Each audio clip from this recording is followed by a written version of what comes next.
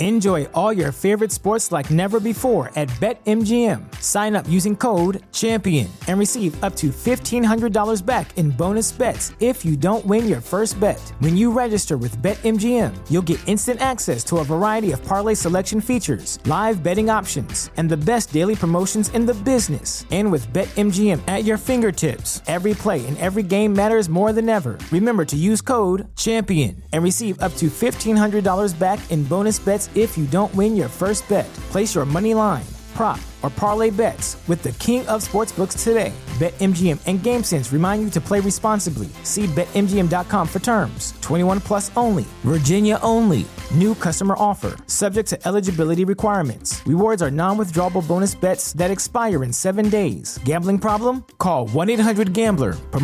Promotional offer not available in Washington, D.C. You're listening to the world's smartest podcast network. When I go to Sacramento, I will pump up Sacramento.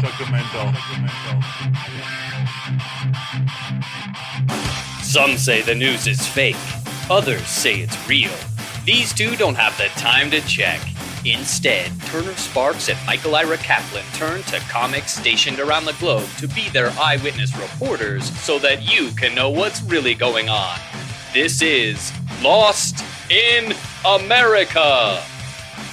All right, everybody, welcome to Lost in America, episode 293. My name's Turner Sparks. I'm Mike Kaplanino. Look at that. What was that? Isn't he doing Brazil? Like Ronaldinho? I was trying to think of what they say in Brazil. So trying to go on theme. Is that Portuguese? Yes. I met Pele once, and that's how he told me to pronounce my name. Oh, so, wow. Name dropping immediately. Name dropping at the start. That's all I recover. Met Pele. Good. We're talking Brazil today, Kaplan. You can find me at Turner Sparks on Instagram. I put new stand-up comedy clips out all the time. Find Kaplan at Cap in America on all social media platforms. And this show, follow us at Lost in America Pod on Instagram. We also put clips from this show up there so you can like them and share them to your... What do you share them to? Story, Instagram. That's what everyone's doing. Help our engagement. Share them. Even if you don't like them, share them. Yeah, even if you hate them. And I don't know if we're going to do TikTok. I tried. People hate me on TikTok. I don't think TikTok's our audience, Kaplan. It's not our people. No, it's a lot of bots. It's too polarizing. I'm a real polarizing figure on TikTok, so we might skip that. But we are on Instagram. I think our crowd's more of an Instagram. We're more like the middle-aged people with kids. You know, that's we're like a crowd. MySpace crowd, really. But we're the MySpace crowd. We're not these young. We'll go with Instagram. 18-year-olds. Everything we put up on TikTok, they say we're problematic. So I think we're just gonna have to skip that. Kaplan, we'll do the next thing on the show today. Coming up in just a minute, we have Brazilian comedian Victor Cameja. I don't know Cameja. I don't know if I'm pronouncing it correctly. We'll find out in a minute. But Cap, we're talking about Brazil just had their own insurrection. That's exciting. Yeah, that's right. It's always good when we export one of the American TV shows, like The Office. So that was English, but American Idol. All these shows that we start here that goes to other countries. So we had an insurrection. Boom. Now Brazil, we'll see. Kaplan, both of the examples you picked are British. Pop Idol was originally British with the British guy. What's his name? The Simon Cowell. And then they brought it to America. But I think we know what you're saying. Yeah. Yes. Seinfeld. Everybody loves Raymond. They did that one in Russia. Everyone loves it. They did. Yeah. Anyway, point is, we're going to be talking to him in just a minute. They had their own insurrection a couple days ago. So congratulations to them or whatever. And but before that, Cap, gigantic announcement right now. Our TV show that we've been talking, our TV pilot we've been talking about for, I don't know, almost 6 months, 8 months now. We went to El Salvador in July of 2022 to hang out with the comedians there, put on a stand-up comedy show, and find out what it's like to live in a country where Bitcoin is your currency. And we're finally done with it. We've completed the pilot. We're submitting it to, let's not be specific, but to comedy festivals around the United States of America. Yeah. We have meetings coming up and we're going to start pitching it soon to networks and all that kind of stuff. But we're also going to be showing it exclusively to you, our Patreon subscriber. So we're talking to you, Tug. We're talking to you, Dennis Owens, Drew Freilich, Robin Chambers. Who else? Robin Chambers. We got my mom, Jan Kaplan. Now sure, my dad, Gary Sparks. All the other patrons go. Sugar Brady. I'm sorry we forgot you, Sugar. And everybody else Will out Prechuck. there. Will Prechuck. The whole gang. We're going to be screening it exclusively to you online, and then Cap and I will hang out and we'll do a Q&A afterwards about the episode. So the first one is going to be February 16th this year, 2023. The second one is going to be March 2nd. So what you want to do is get in. This is to all of our Patreon subscribers, but only our Patreon subscribers. Yes. So your brother, Jeff Kaplan. Freeloading. Jeff Kaplan? No, can't watch. Nope. Can't watch. I'm not showing it to him. He's not. My brother, Tyler Sparks, can't watch. No. His son, Ben Sparks, yes, he's a Patreon subscriber. Yeah. So now if you've been a freeloader, if you've enjoyed this Lost in America podcast, but have not been not been supporting us on Patreon, we hate you, but we'll forgive you if you sign up now. Now's your chance to get in. It's the best time to buy. That's what they say. Think if this is like converting to Christianity on your deathbed. Like, yes, we'll forgive all your sins. You can still get in. There's still time. Yeah. I know it doesn't seem fair to everybody else, to Tug and to Sugar Brady. You lived your whole life the right way, Tug, but you're going to go to a better version of heaven. Yeah. At the end of the day, that should be enough. A life well lived is enough. But for everybody else, we'll let you in. So all you have to do, you have to get in before February 16th because that's the date. That's the first date. And we're going to be showing it. And we might have some special guests on there. Maybe we'll have some people from El Salvador who are in the episode. Maybe we'll have a director or something, but listen, it's enough. It's us. So anyway, patreon.com/Lost in America. The link to that will be in the liner notes of this episode. Patreon.com/Lost in America. $5 is all it takes. All right, Cap, let's move on to this episode. Yes. What do you know about what's going on? What do you know about what's going on in Brazil? Well, first I want to pat ourselves on the back because we did an episode about the recent election where Lula defeated Bolsonaro. And we said, is there going to be a January 6th coming up? Because he was so similar to Trump in many ways, Bolsonaro. And we predicted it. I think we both thought it was going to happen. And now it happened. They waited until the only difference is, in my opinion, is they waited. The Brazilians who rioted, who protested, waited till after Lula got into office. So they seem to have nothing to like in our situation. It was very unlikely, but there was this crazy theory that Mike Pence could somehow save the day and he could come in, he could be convinced to make Donald Trump president, to change the before Joe Biden was inaugurated, and he could do the whole thing. There was no theory here of that. Lula was already president. The jig was already up, and these people still just went in there and said, we're just going to riot and demand a recount. The other part to that is, as far as I understand, no one was in the building. So yeah, exactly. There was no Nancy Pelosi hiding under a table. When there was none of that. There wasn't even the excitement of somebody might get killed today. There was no potential lynching of a congressperson. Yeah. So if you want ratings, Brazil, you're going to have to do it when people are in the building. If you want the world, you need a 911 call from a scared congressperson who's these may do something about it.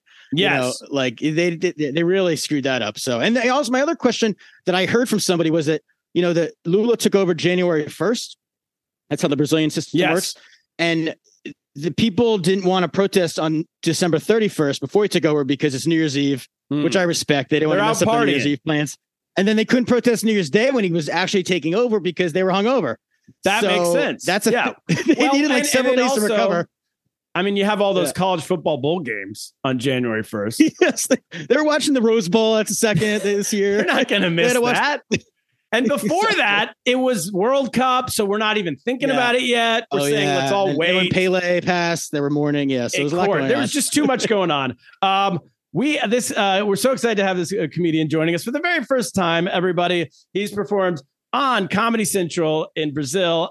He has a show, which I want to ask him about in English. It's on YouTube. In English, it's called something like Home News. And it's this daily, irregular, it's almost like the Daily Show, but from his own house. And he tours all Brazil doing comedy. Victor Kameha And please correct me if I pronounce your last name incorrectly. First order of Welcome business. to the show. How did we do on the synopsis, on the And the recap pronunciations. of your events? Hi guys, hi to everybody. Okay, you did really good. Congratulations, Hey! you're good. You're really Applause. good. We're getting better. Getting My smarter. name. It's a real big problem because nobody can say it right, even in Brazil. Because but it's Camejo. It's with an O at the end. Oh, but is it spelled with an A or no? No, it's not. Spelled with an O. Yeah, Camejo. Camejo. Mejo. That's my fault. I wrote that down. Okay, no, that's But you that's pronounce the J. It's a hard J. It's a J. it's a hard J. Camejo. Got it, because it's Portuguese. Yes, and actually, my father is Portuguese. I'm half Brazilian, half Portuguese, and Cool. he taught me to speak Portuguese. Look, that Brazil also speak Portuguese, so that's like me. And guys, you did pretty good. Actually, you were great because we here in Brazil we had some doubts that this could really would really take place.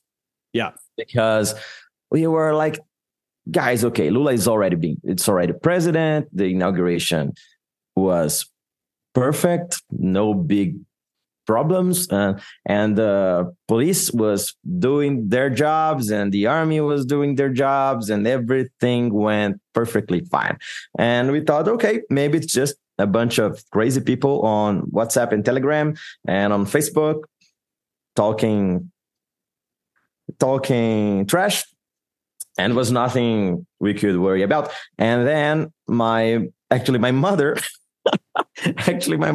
went on me on the January 8th, and she said, okay, something is about to go down on Brasilia. That's our capital, because everybody is talking about that on Telegram, on Facebook, on WhatsApp.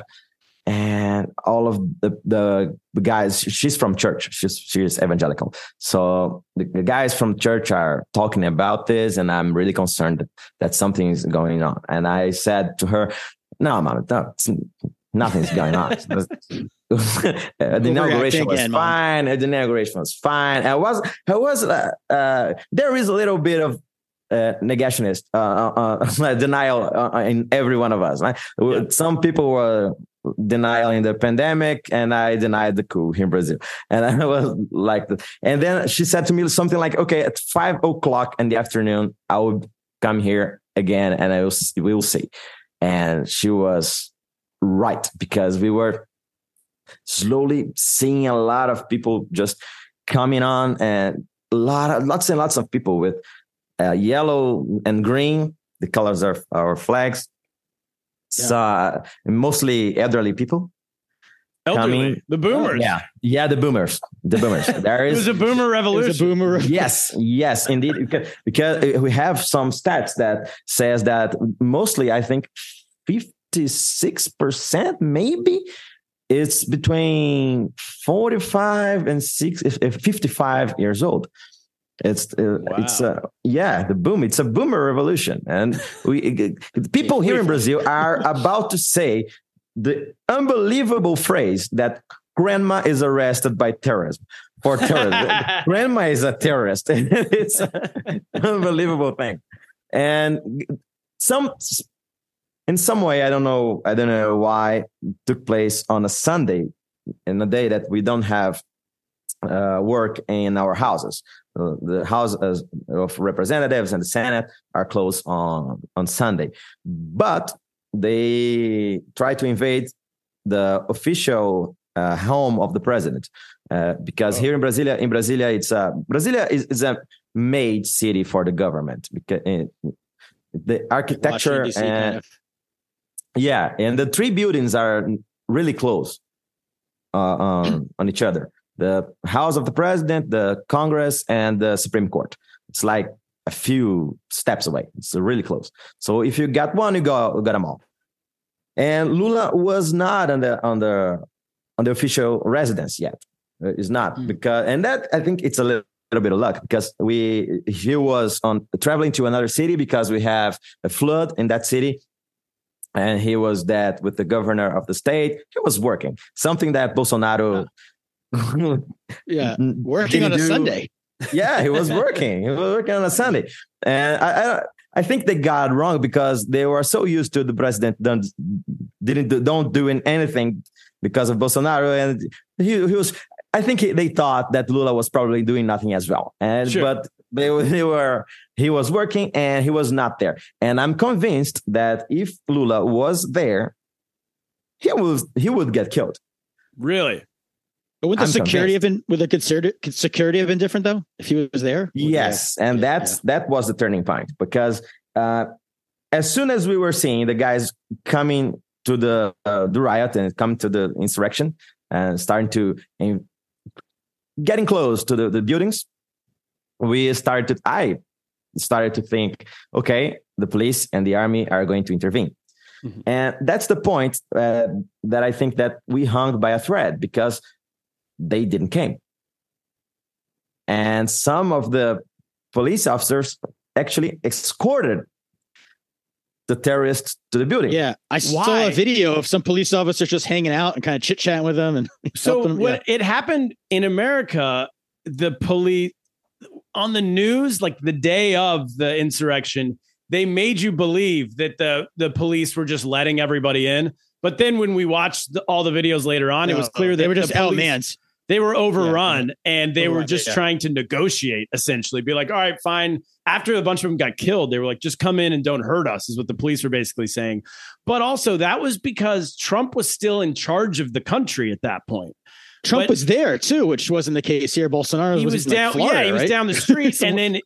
But at this point, Bolsonaro is not in charge of the country. Lula is. So why didn't Lula send more people to protect the Capitol? Because there was insubordination by the officers. The officers agreed with Bolsonaro. Yeah. Because the Bolsonarismo movement, the Bolsonarism, I don't know if you have a word in English for that, but I don't know if there's a Trumpism word. Trumpism. Well, I mean, it's like MAGA. We say MAGA. Yeah, MAGA. Which is like make America great again. Yeah, I know. Here in Brazil, we call Bolsonarismo. It's something like our MAGA. And the Bolsonarismo movement, it's much deeper than just the figures. It's a bigger movement than Bolsonaro, I think. And Bolsonaro is just a symbol. It's just the face of that movement. And it's a movement of bigotry. It's a movement of lying. It's a movement of fascism, in my opinion.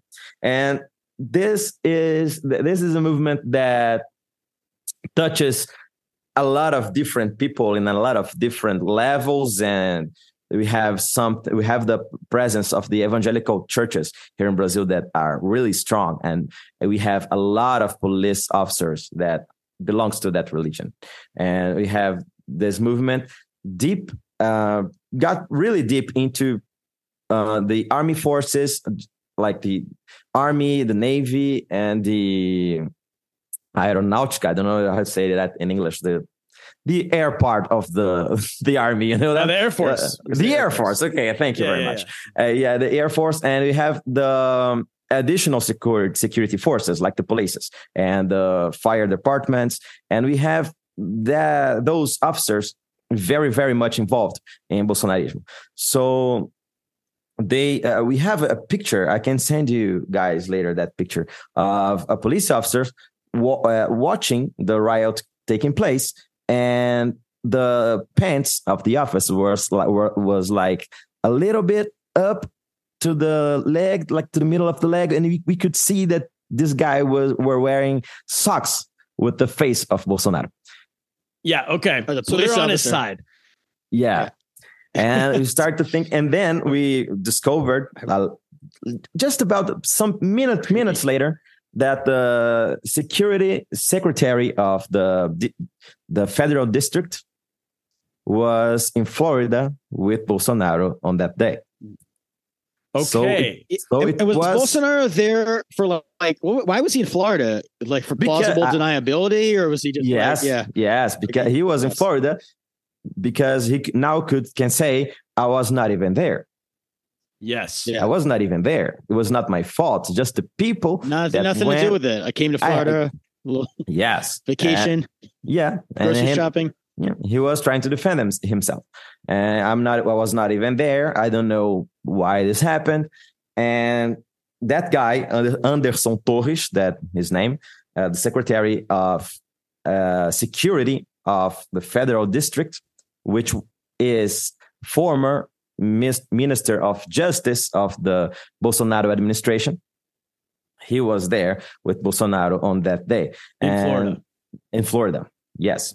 He said he was on vacation with his family, but we just knew like minutes later that he was in a meeting with Bolsonaro on the day after. Yeah. So on the day before the riot, I mean. Is Bolsonaro going to stay in Florida? Like, what's his visa like? Is it a tourist visa? Or is it like a business visa? Or is he a U.S. citizen? Does he have dual citizenship? No. As far as I know, he went in the United States with a diplomatic visa that now is no longer valid. Okay.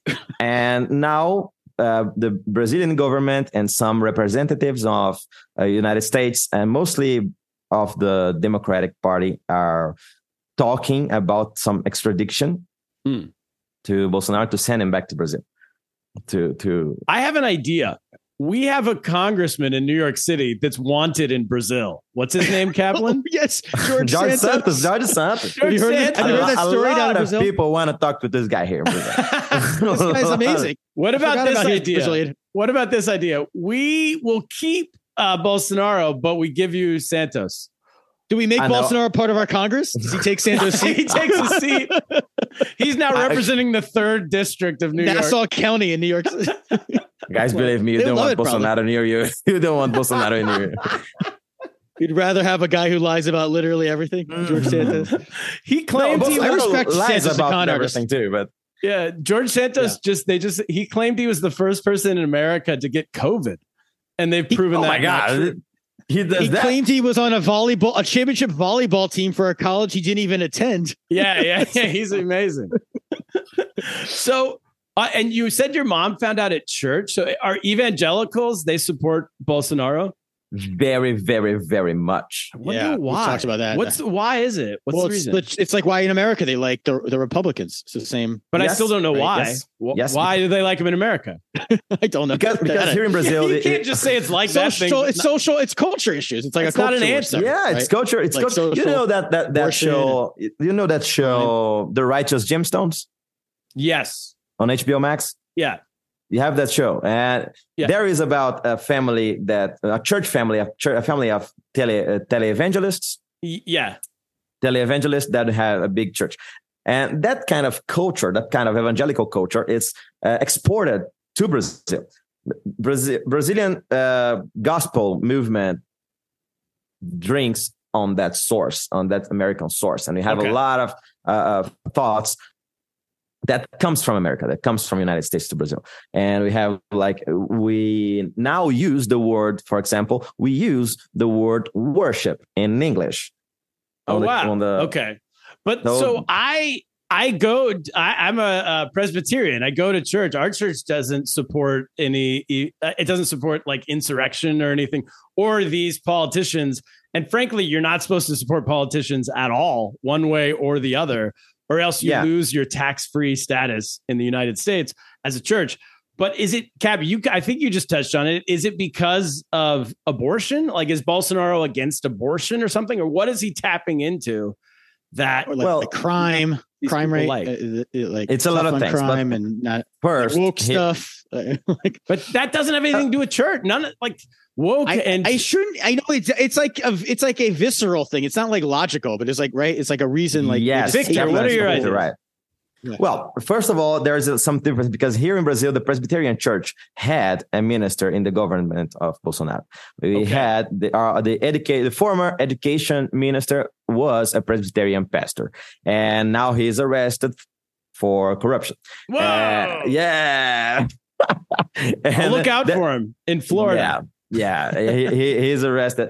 He was arrested. I don't know that he is still in jail, but he was arrested with serious accusations of corruption. And we have here in Brazil, I think, we have a project of power by the pastors. The pastors want pastors here in Brazil are very, very rich. I don't know what it's like in America, but here is really. No. Well, the evangelical not. ones are that like preach on TV, the famous ones, football stadiums and stuff. Yeah. And they also don't have to pay for you never have to pay for a meal if you're, you go to everyone's house, you're the rabbi or the priest. I mean, kind of. You get a lot of benefits. That doesn't make you rich. You get free meals every once in a while. I watched The Sopranos. The priest was always showing up. He was Kaplan, can I be the authority here? I went to Catholic high school. I've been going to church my whole life. No, they're not rich. They're not rich. Keep going, Victor. Okay, here in Brazil, we have a project of power on the churches. We have, and Bolsonaro embraced that project. And there is footage of Bolsonaro saying in a meeting with a lot of the main pastors here in Brazil that he literally says, "I will do anything that you guys want." They say this. They say that phrase, anything. I like something. He was offering the government to the pastors, and the Brazil was walking in a direction of Christian theocracy, I think. I see. So it's a voting block that if you talk to these few group of people and get them on your side, they can get all of their people to vote for you. Yeah. And one of 3 Brazilians are now evangelical. So there's a lot of people. Wow. It's 1/3 of the country. And we have here in Brazil, like some footage of services around nationwide, some services that they just forgot God and Jesus and the main guys, the guys that matters, and was just talking about Bolsonaro. They replaced the whole service, like on a Sunday service. They never mentioned Jesus. They on the Sunday service, they were like preaching to get votes for Bolsonaro. That's insane. Saying that they were saving the country of communism. They were fighting for the little children. They are fighting for the family, that Lula is going to destroy the family, to close down churches, to implement the communism. Yeah, which personally I don't think is that bad. But so did they ever ask Bolsonaro like anything about Christianity? Because I remember they asked Trump, "What's your favorite Bible verse?" And he said, "I like all of them." No, they don't even He's bother. never looked at a Bible in his life. They don't even bother. And Bolsonaro is baptized he was baptized on the Jordan River in Israel, I think. Oh, wow. Yeah, to make that scene, to make that picture that now he's Christian. And now I'm kind of in it. Oh, wait, he was baptized as an adult, not as a baby. Yes, no, as an adult. As an adult. As an adult, like in a does that mean you dunk? That's when you get dunked underwater. That's the baptism. Yeah.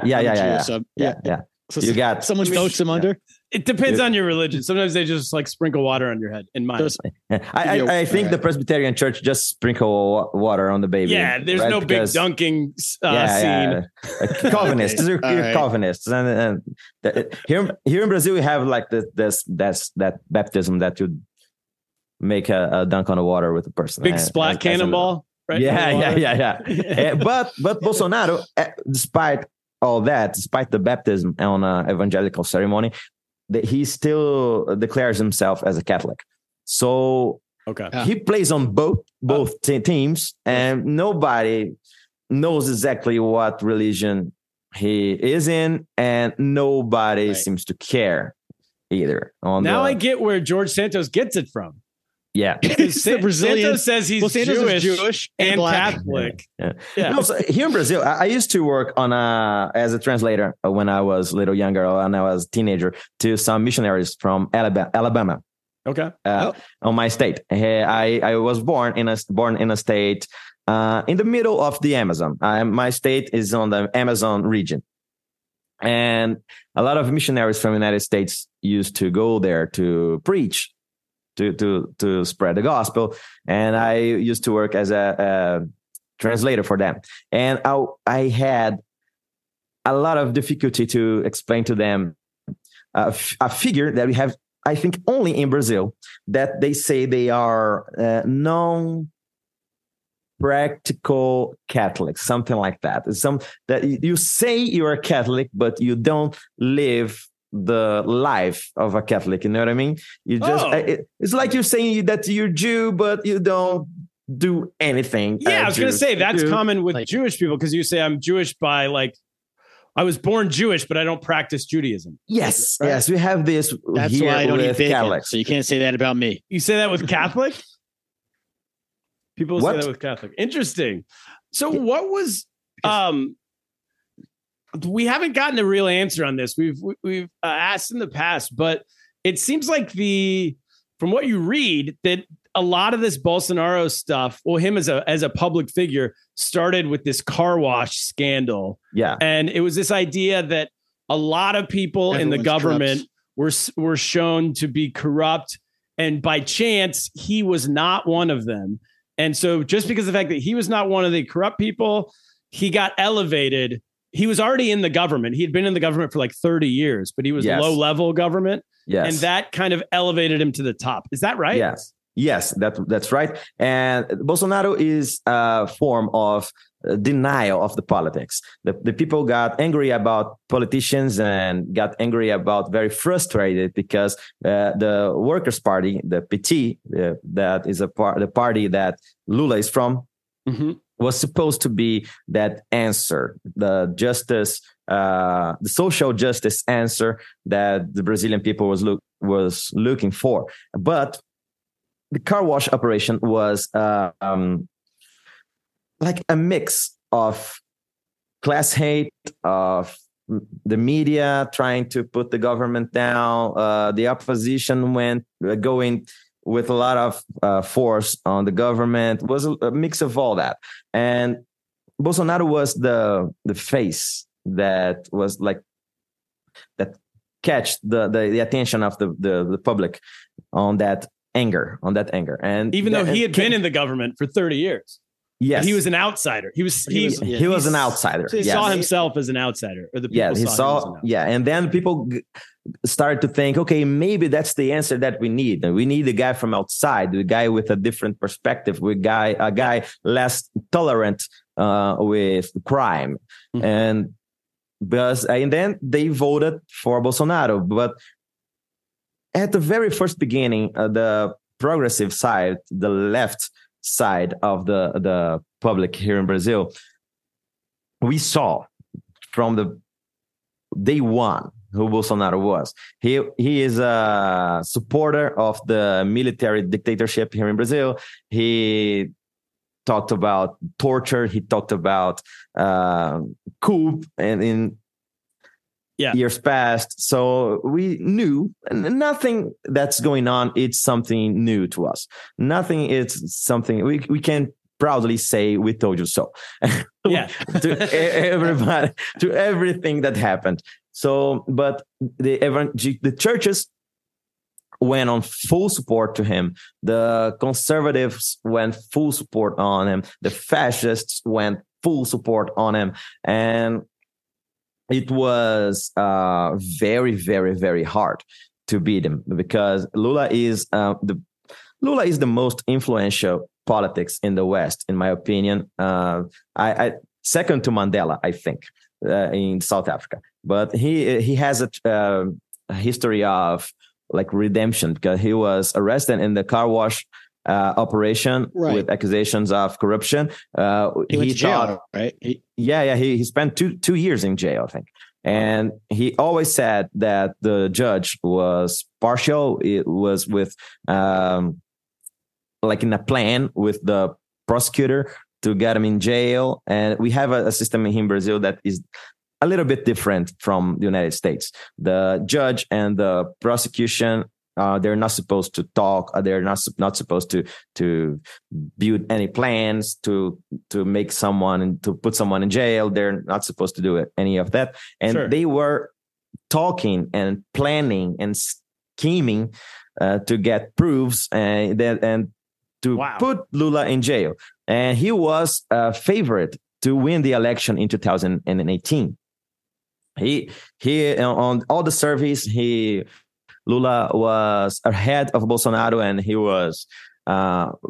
he had great chances of winning Lula, despite of all the accusations, because he did a nice administration on his 8 years. He had been president, previously in the 2000s. Yeah.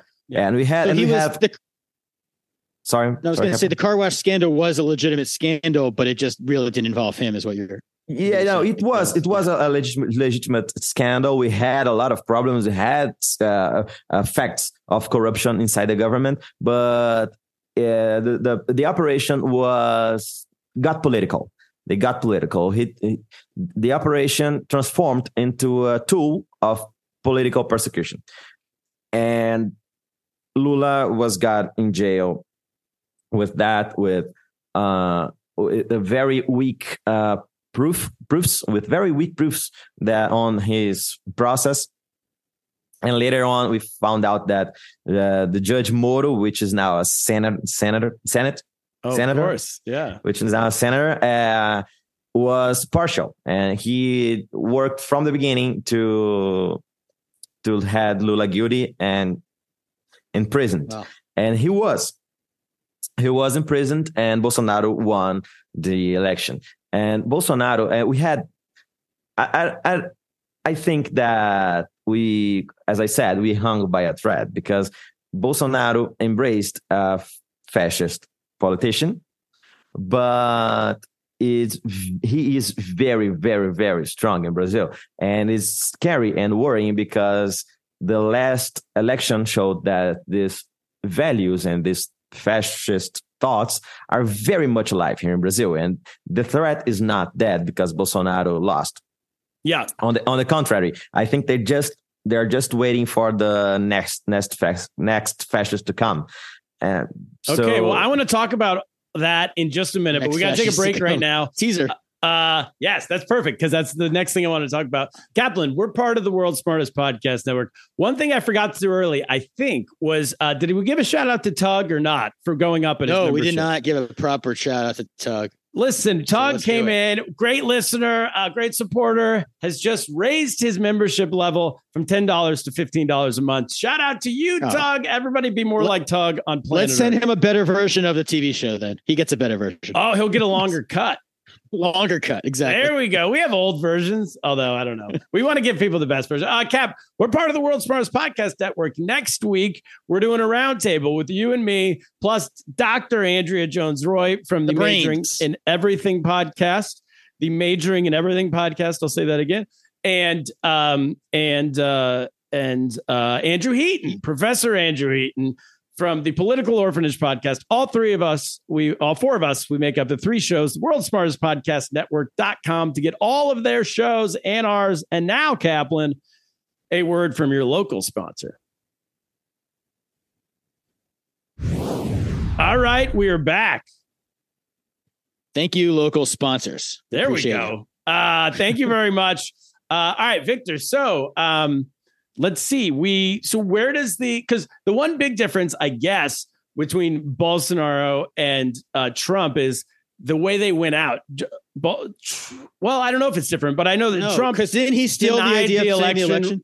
Yeah. Trump denied the election results for the entire time, and then pretty much encouraged vocally at the spot of the insurrection, said everybody walk down the street and go run into that building. And Bolsonaro just disappeared for 3 months and popped up 3 months later in West Palm Beach, Florida, or somewhere. In a Publix in West Palm Beach. Possibly at Trump's Mar-a-Lago. I'm not exactly sure. But anyway, they did leave differently. Bolsonaro did he deny the results? Did he say this was fake and rigged and all that stuff? Or he just kind of disappeared? Yes, he did. Did he? Yeah. Oh, okay. He did. Bolsonaro have a Trump playbook. Yeah, he stole the playbook. It's running the same offense. He stole the playbook. But here in Brazil, we have some differences because the voting system is different. You guys have like an analogical voting system that you guys have the little papers that you go there. You can do a recount. Here. Oh, you're right. Yeah, the hanging. There's no recount in Brazil, right? No. Here in Brazil, we have an electronic voting system, because the most important thing that we can say about a voting system is that doesn't matter really the style of the voting system. It's just what holds the voting system together of a country is the level of confidence that the electors have on that system. For example, in Japan, they vote on papers and they accept the voting on pencil. Yep. And the voting, they have a very low rate of corruption on that system, and the electors trust on that system, and okay, that's perfectly fine. They vote, their voting systems works great. Here in Brazil, we have a history of corruption in the voting system, and then we came up with that system, that electronic system that solved the problem. Great. We reached a very high confidence levels on our electors. On our is that right? Electors in English? Yes. Yeah. Okay, right, electors. Great. And we reached that high level of confidence and trust on our system, and it's even a matter of pride for us here in Brazil. But Bolsonaro came and started to argue that system is corrupt and that system is not trustworthy, and we have to get back to the old-fashioned model with little papers. And that's a curiosity. Bolsonaro he lives literally on the region that we change the whole system, because his region, favorite in the past, his region is like we change everything, because his region was so corrupt. His region adulterated a lot of votes in the past, and they were a real problem. And he was trying to say that the little printed the ballot, the ballot was the better system. And we know that here in Brazil, it doesn't work for us, because we have traffic of the drug traffics, the drug traffic that can change the drug dealers that can act to change the votes. We have the militia that can act to change the result of the elections with an old system, because they have ways to persecute people that don't vote for their candidate. Really? Do they intimidate them at the voting booth and stuff? Yes, they intimidate them. And Bolsonaro tried to make like a receipt for the vote. Yeah. As if you were down there and you just voted for some candidate, and the ballot printed you a receipt, and you to come to prove, that was his allegation, to prove that your vote are in synchrony with the vote that was computed in the ballot. Yeah. Got it. And so you said drug dealers and gangs will How do they influence? They'll wait at the voting booth? No, they don't do that anymore because of the system, because we changed the system when we... Yes, they used to, especially the militia. Militia always called the police, the corrupt police that work as a militia. They try to control certain parts of the territory, and Bolsonaro lives in an area of militia. He lives there in Rio de Janeiro. So he had their support. That little receipt that Bolsonaro wanted in Brazil could be used for the militia to come to some person and say, okay, who you voted for? Let me see. For me. Yeah. So that would intimidate you. So and the election wasn't that close, right? It was like 51-49. Yeah, so it was a 2 million vote difference. It's close, but not. It's 2 million nothing. Votes. You can't fake 2 million votes. Yeah. No, it's perfectly fine that it's not. We all knew that was going to be close. We all knew, because that narrative that Lula was going to close down churches, Lula was going to implement communism, Lula was going to... That's ridiculous. But that things... a lot of people believed in that. They were afraid. They were afraid of the communism. They don't even explain what communism is and how he was going to do that. And it was just like...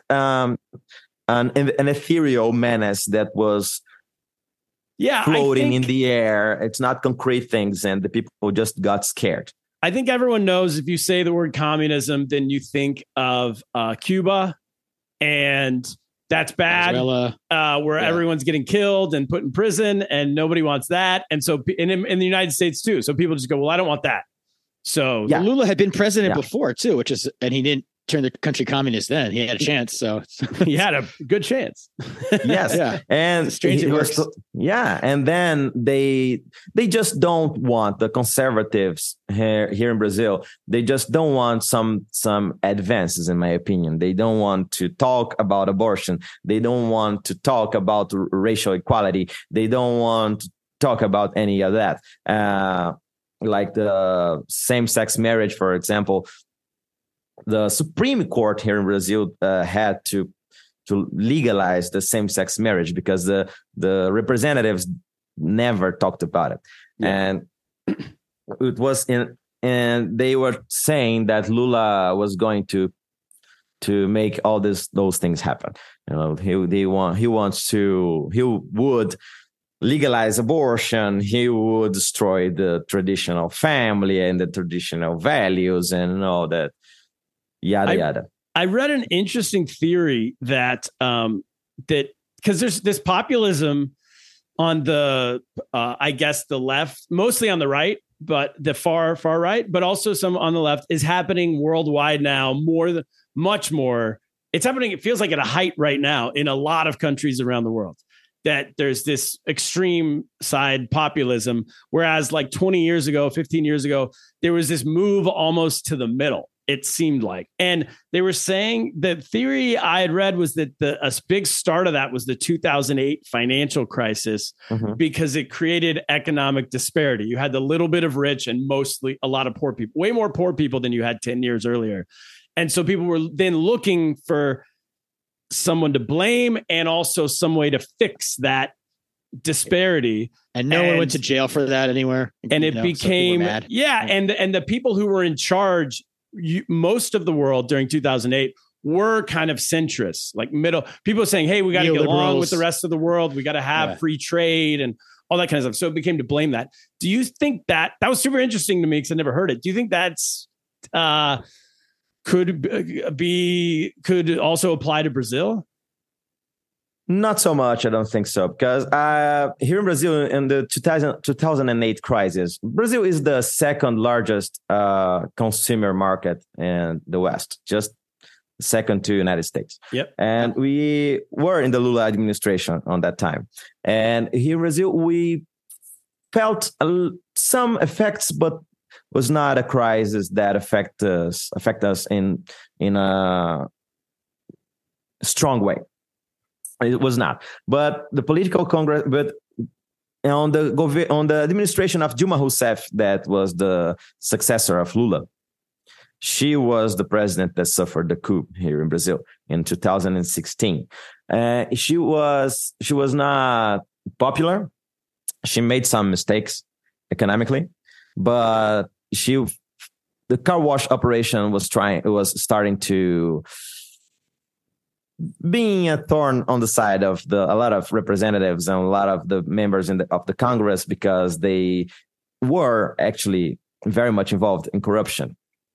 And President Dilma was a Democrat. She respected the autonomy of the police to investigate and to punish everyone who deserved it to be punished. And it was a movement. There was a movement of the representatives, the media owners here in Brazil, which are the media here in Brazil are very much owned by people that are politics.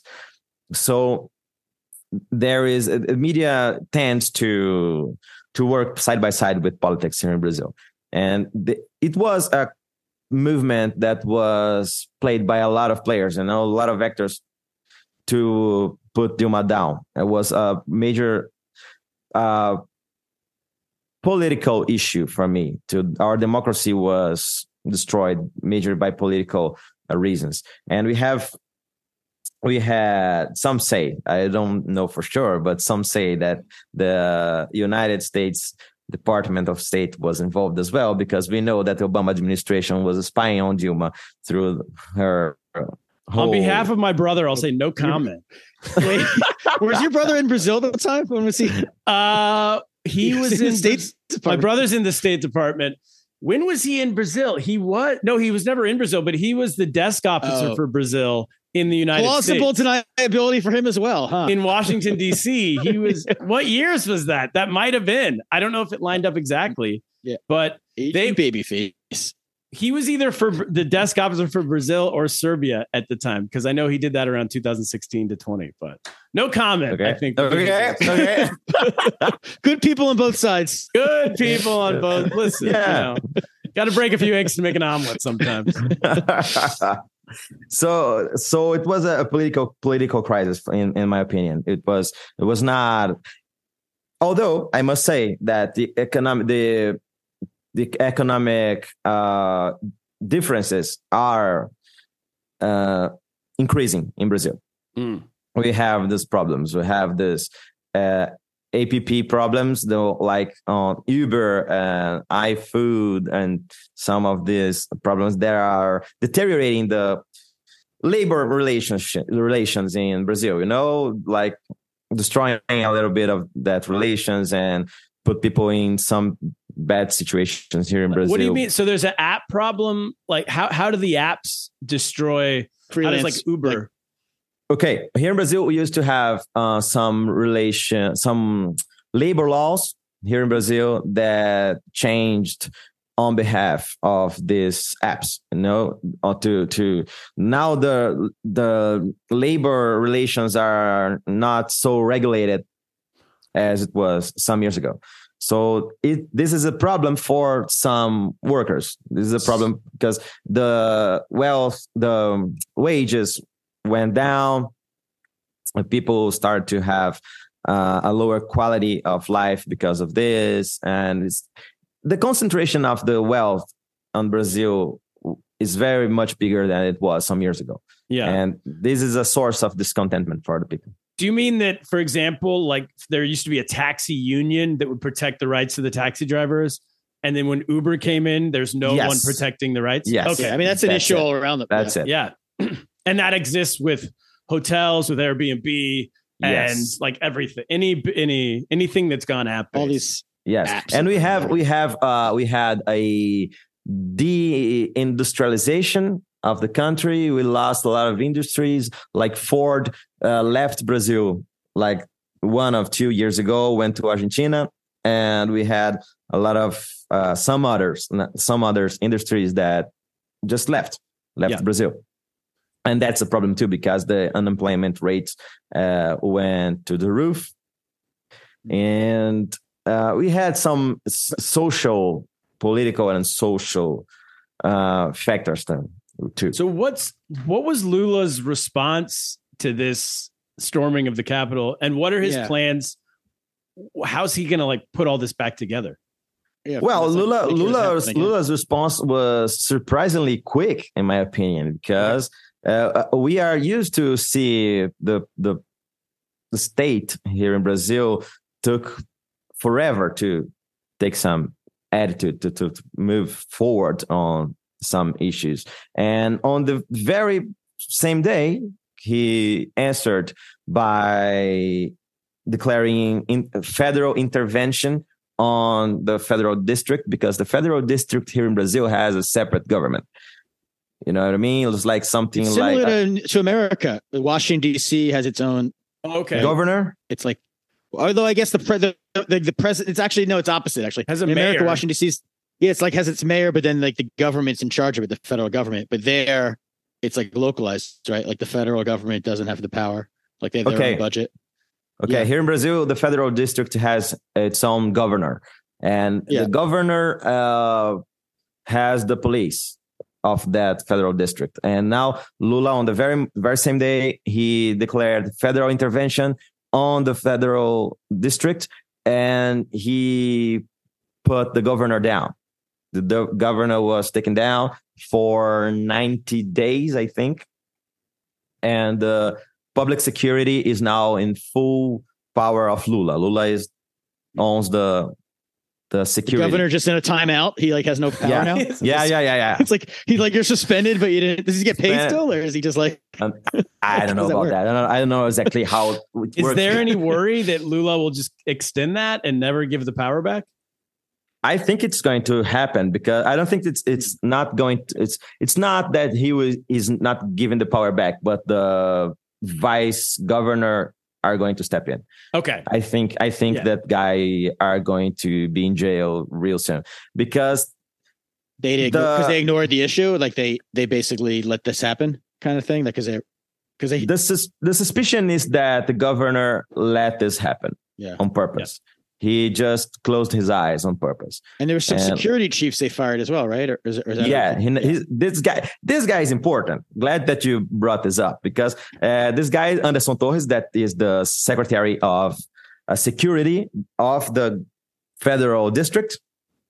He was, as I said, the former minister of justice of Bolsonaro. Right. When the Bolsonaro administration came to an end, he came the secretary of security of the federal district. Got it? Yep. Okay. So now he and the governor are suspected that they closed their eyes on purpose and let the coup be tried. And now, like 2 days ago, the police asked for actually Alexandre de Moraes, that is a judge of the Supreme Court, asked the prison of Anderson Torres, that is this guy, that secretary of security, which was in Florida with Bolsonaro. He asked his prison, and they did a search in his house here in Brazil while he was in America. And they found a draft of a document that was declaring defense state here in Brazil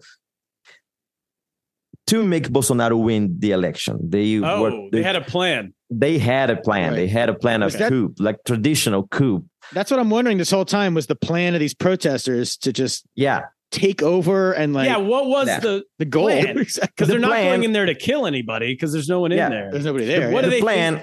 The plan, as I see, a few weeks ago, the police found a plan to explode a truck in Brasilia to hurt a lot of people. We're terrorists, for real. Yeah, home terrorism. Terrorism. That's a lot of hard work to say in English for a Portuguese speaker. The plan was to explode a tank, one of those tanks that are full of gasoline, Yeah. To explode a tank full of gasoline in the Brazilian airport. There was going to be a lot of deaths. For sure. And the plan was to create chaos and the military takes over because there's chaos. And then the elections are suspended. Bolsonaro declares the suspicion of the election, and he never. So they really want a dictator, basically. It's like so weird to me. People who choose we want dictatorship. I take the offer back. I don't think we want him in the 3rd district of New York. I told you so. I mean, Long Island. Who cares? That's true. Take over Long Island. Who cares about Long Island? Actually, bomb the Hamptons. That'd be all right with me. Yeah, George Santos wouldn't do that. He's much more peaceful. He's about love and all his lives are benign. Yeah. Holy cow. Yeah. And but they didn't accomplish any of this. They're big failures, huh? They just they didn't. They couldn't blow anything up. No. But you think that Bolsonaroismo can exist and grow without him, and you think it will grow? Or will he come back? That's the $1 million question. I don't know. I think everything will depends on how the response is going to be. Because besides of Bolsonaro, besides all this, we have a bigger problem, in my opinion, that is the fake news machine. The fake news machine, I think, is in Brazil, even bigger than the American fake news machine. Because in a word, New York Times here is very fake. Nothing's bigger than Americans. Like I take offense. We have a better fake news machine. Okay. The best in the world. They're the best at everything. People are saying ours is the best. This podcast result. I know that here in Brazil we have this problem because I think you guys can help me on that, because here in the United States, most of the fake news are going through Facebook, right? Yes. Oh, the things that people share. Yeah. Twitter to a lesser extent. That's why it's Facebook's boomer related, because the only people still left on Facebook are baby boomers. And then they see all these like fake videos and they believe them for some reason. Okay. Here in Brazil, we have Facebook, we have WhatsApp. That is the application for chatting. No boomers have boomers WhatsApp. Don't use WhatsApp. No way. Definitely. I'm impressed with your boomers. Here in Brazil, they do. Wow. They do.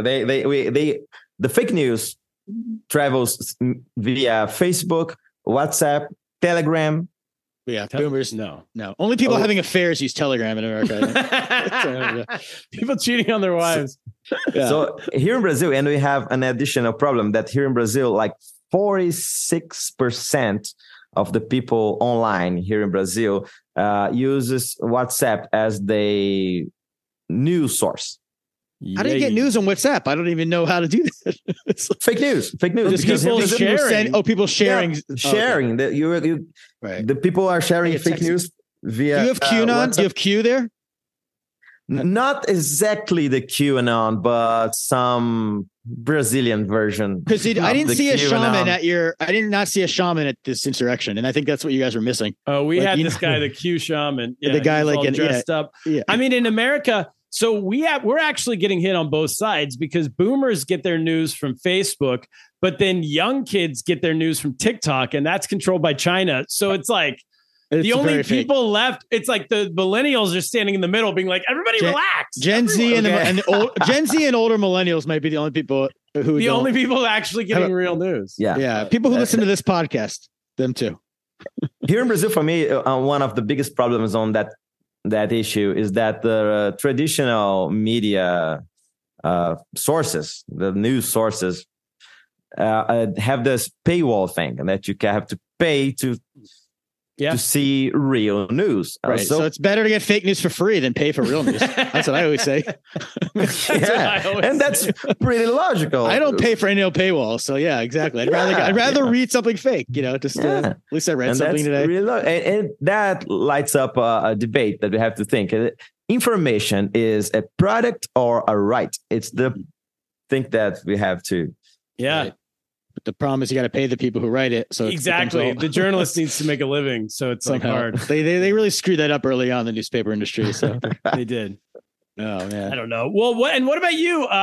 Speaking of real news, I'm so curious. So you do stand up in Portuguese. Do you tour, like when you go on the road, or Brazilian comedians in general? Are you going to Portugal and then like to Brazil and Portugal to do stand up, or how does that work? That movement to Portugal has just started to happen like a few years ago. It's a little thing right now, but it's growing. It's growing really fast. And I think that soon enough, we are going to have a interchange of comedians back and forth here in Brazil and Portugal, and Macau. You can go to Macau too. Random. You can go to India, because Goa. You're like, if Portugal would have colonized more places, I'd have more places to tour. I actually know. I can hook you up. I got a show in Macau, the MGM Casino in Macau. I've performed at a couple times. I can get you in. That's amazing. Please, that would be amazing. And then Jim just got into the most random places. Yeah, he really does, around the world. Although now it's only, you can only spend $100 a person on alcohol, free alcohol as a comedian, because Ruben Paul and I just drank the place dry one night, and so they put it was unlimited drinks if you were performing there, and then, that was a huge error on that. That was a mess. Turner, I saw on Instagram that your wife is Chinese, right? Yeah. Here, this in Brazil, it's enough to people build a conspiracy theory. About me? And about me. What would be the conspiracy? Something like, this guy is talking to another guy that is married with a Chinese. Well, also my brother's in the State Department. So I'm getting Jesus. This is real. Both sides. A lot of deep state stuff. And they're all communists. Oh, you're a communist. You're right. Yeah. That's true. Well, And and I'm a globalist though, because I'm a Jew. So you put it all together. Kaplan's Jewish. It's even worse. Create a whole world Zionist, Chinese communist conspiracy here. The Chinese and the Jews have their meetings on Christmas. Oh my God, they have the whole package. Yeah, We've got it all. Well, there goes your career. So say goodbye to your career. And then tell us about this the show. I want to hear more about that. Yeah. And how do you say it in Portuguese? I translated it to home news, but Jornal de Casa. Jornal de Casa. It was an idea that was turned down by all networks here in Brazil. I tried to offer to them all, but they all said no. And then the pandemic hit, and I lost all my shows. All my shows that was scheduled went down, and I was okay. Or I do something with I have here in my home, or I will just get crazy because this thing is going to be horrific. And because I'm a very negative person, and I thought zombie apocalypse. I was it's over. Thinking way Zombies worse than it was. Yeah, and this is early 2020, and we all thought that. And I was thinking about that, and I just the news are going to be awful, and the people are about to get crazy, and maybe they can use some comical relief on the news. And I started a little show here in my house where I joke on the news, and that was not something that always bothered me on that genre. Is that sometimes the people try to make joke with that unusual news, something like, a guy have 3 arms in India, and then That's what we used to do. Yeah. And then we got rid missing that we could have jokes on real news, that's and especially boring news like economics and politics, and that's our show. That's what we're doing right now. Yeah, we got smarter. Good. And then I started to do that, and it was really funny because I didn't know how good it was going to be to me, because I lost 2/3 of the audience, but the engagement was really better. The 1/3 that stayed got engaged deeply, and the shows were starting to get more people, and it was a lot of people used to watch the regular stand-up videos that I used to do on the channel, but they were not going to the show, the shows. And with the Jornal de Casa, they started to go to the stand-up. That it was a second product. You found your audience. Yes. That's what it's and I found that quality is way better than quantity. So, and also focus. Quality is way better than quantity, and focusing what you're talking about, right? Yeah. So that the audience knows every week or every day, whatever it is, I'm going to be hearing about this, and this is what I want to hear about, as opposed to just I'm going to be hearing jokes, but who knows? That's awesome. And here in Brazil, the comics had this thought that the comedian was not supposed to take sides. That we are not. I don't know how it is in America. That I don't know if you guys have this people that I say think it used to be more thing. that way in the old days, right? Yeah, if you ask Jay Leno or Jerry Seinfeld, Johnny Carson, they don't take sides. But now it's the quickest way to a career is to take a side, and then because you'll have a built-in audience, one side or the other, Yeah, and here in Brazil, I just got tired of that, and I was thinking that we can take sides, and we can be funny taking sides, and there's nothing wrong with that. You can do this. You can say, you speak your truth to the people and find your audience. And I was doing that, and was the best thing that I ever did. That's awesome. Well, I mean, you're huge. I mean, you have 130,000 followers on Instagram. I don't know what TikTok's like, but I'm sure it's good. And no, it's not that good. I'm not that good on TikTok, but that's my fault because I have. Well, speak to the guy with the Chinese wife, and he'll make you big on TikTok. No, they hate me on TikTok. I can't get anything out on TikTok, so I'm about to give up on TikTok. Plus, my brother tells me to delete it every day because he's going to be they're going to have all your information. Your brother's Exactly, going to be captured. I'm pretty sure they already have our informations. They do me. I lived there. I've seen a file on me that was, or sorry, I haven't seen it. My friends have seen it. My Chinese friends presented a file on me and asked what else they knew. Really? Like he's in the government? Yeah, they were called. I was running a comedy show in downtown Suzhou where I was living, and we were packing it every week. We had like 150 people showing up I guess monthly, and a rival bar owner, like a different bar on the same street, went to the government and told them that my show was actually a meeting for an anti-communist organization. And so I got turned in as a capitalist pig. And they did this big investigation into me, and they called in all these Chinese people I knew were just getting called in to the police station and asked about me. And they got shown a big file they had on me. So they know everything about me already. God, we got to get that file for our pitch meetings for the TV show. Yeah. Really. Luckily, it proved that I don't have an anti-communist organization that I've started. All Turner's friends on a little game show called How Capitalists Are. Yeah, exactly. Capitalist Pig. All right, that would be a great name for a show, actually. Yeah. Capitalist Pig. Capitalist Pig. There you go. That's my Edinburgh show. That's it, Victor. Thank you so much for doing the podcast, man. Everybody can find you. What's your website, or what's the best place to find you? The best place to find me is on the social media. I have at Victor Camejo, Camejo. That is my name. All my social networks are the same. Awesome. I don't know how to call that little A with the little ball in English. Yeah. Okay. We would say at Victor Camejo. Okay. And go to YouTube to find all the videos and. Yes. Camejo. That's it. That's the podcast. Kaplan, what should we do? I'm inspired by his quality over quantity thing, by the way. And that's why I've only done 3 stand-up sets in my life. I'm going to stick to it. And in the meantime, I'm going to get lost. 3 is the magic number. 3 is the magic number. Before we diluting it. Get lost. Get lost.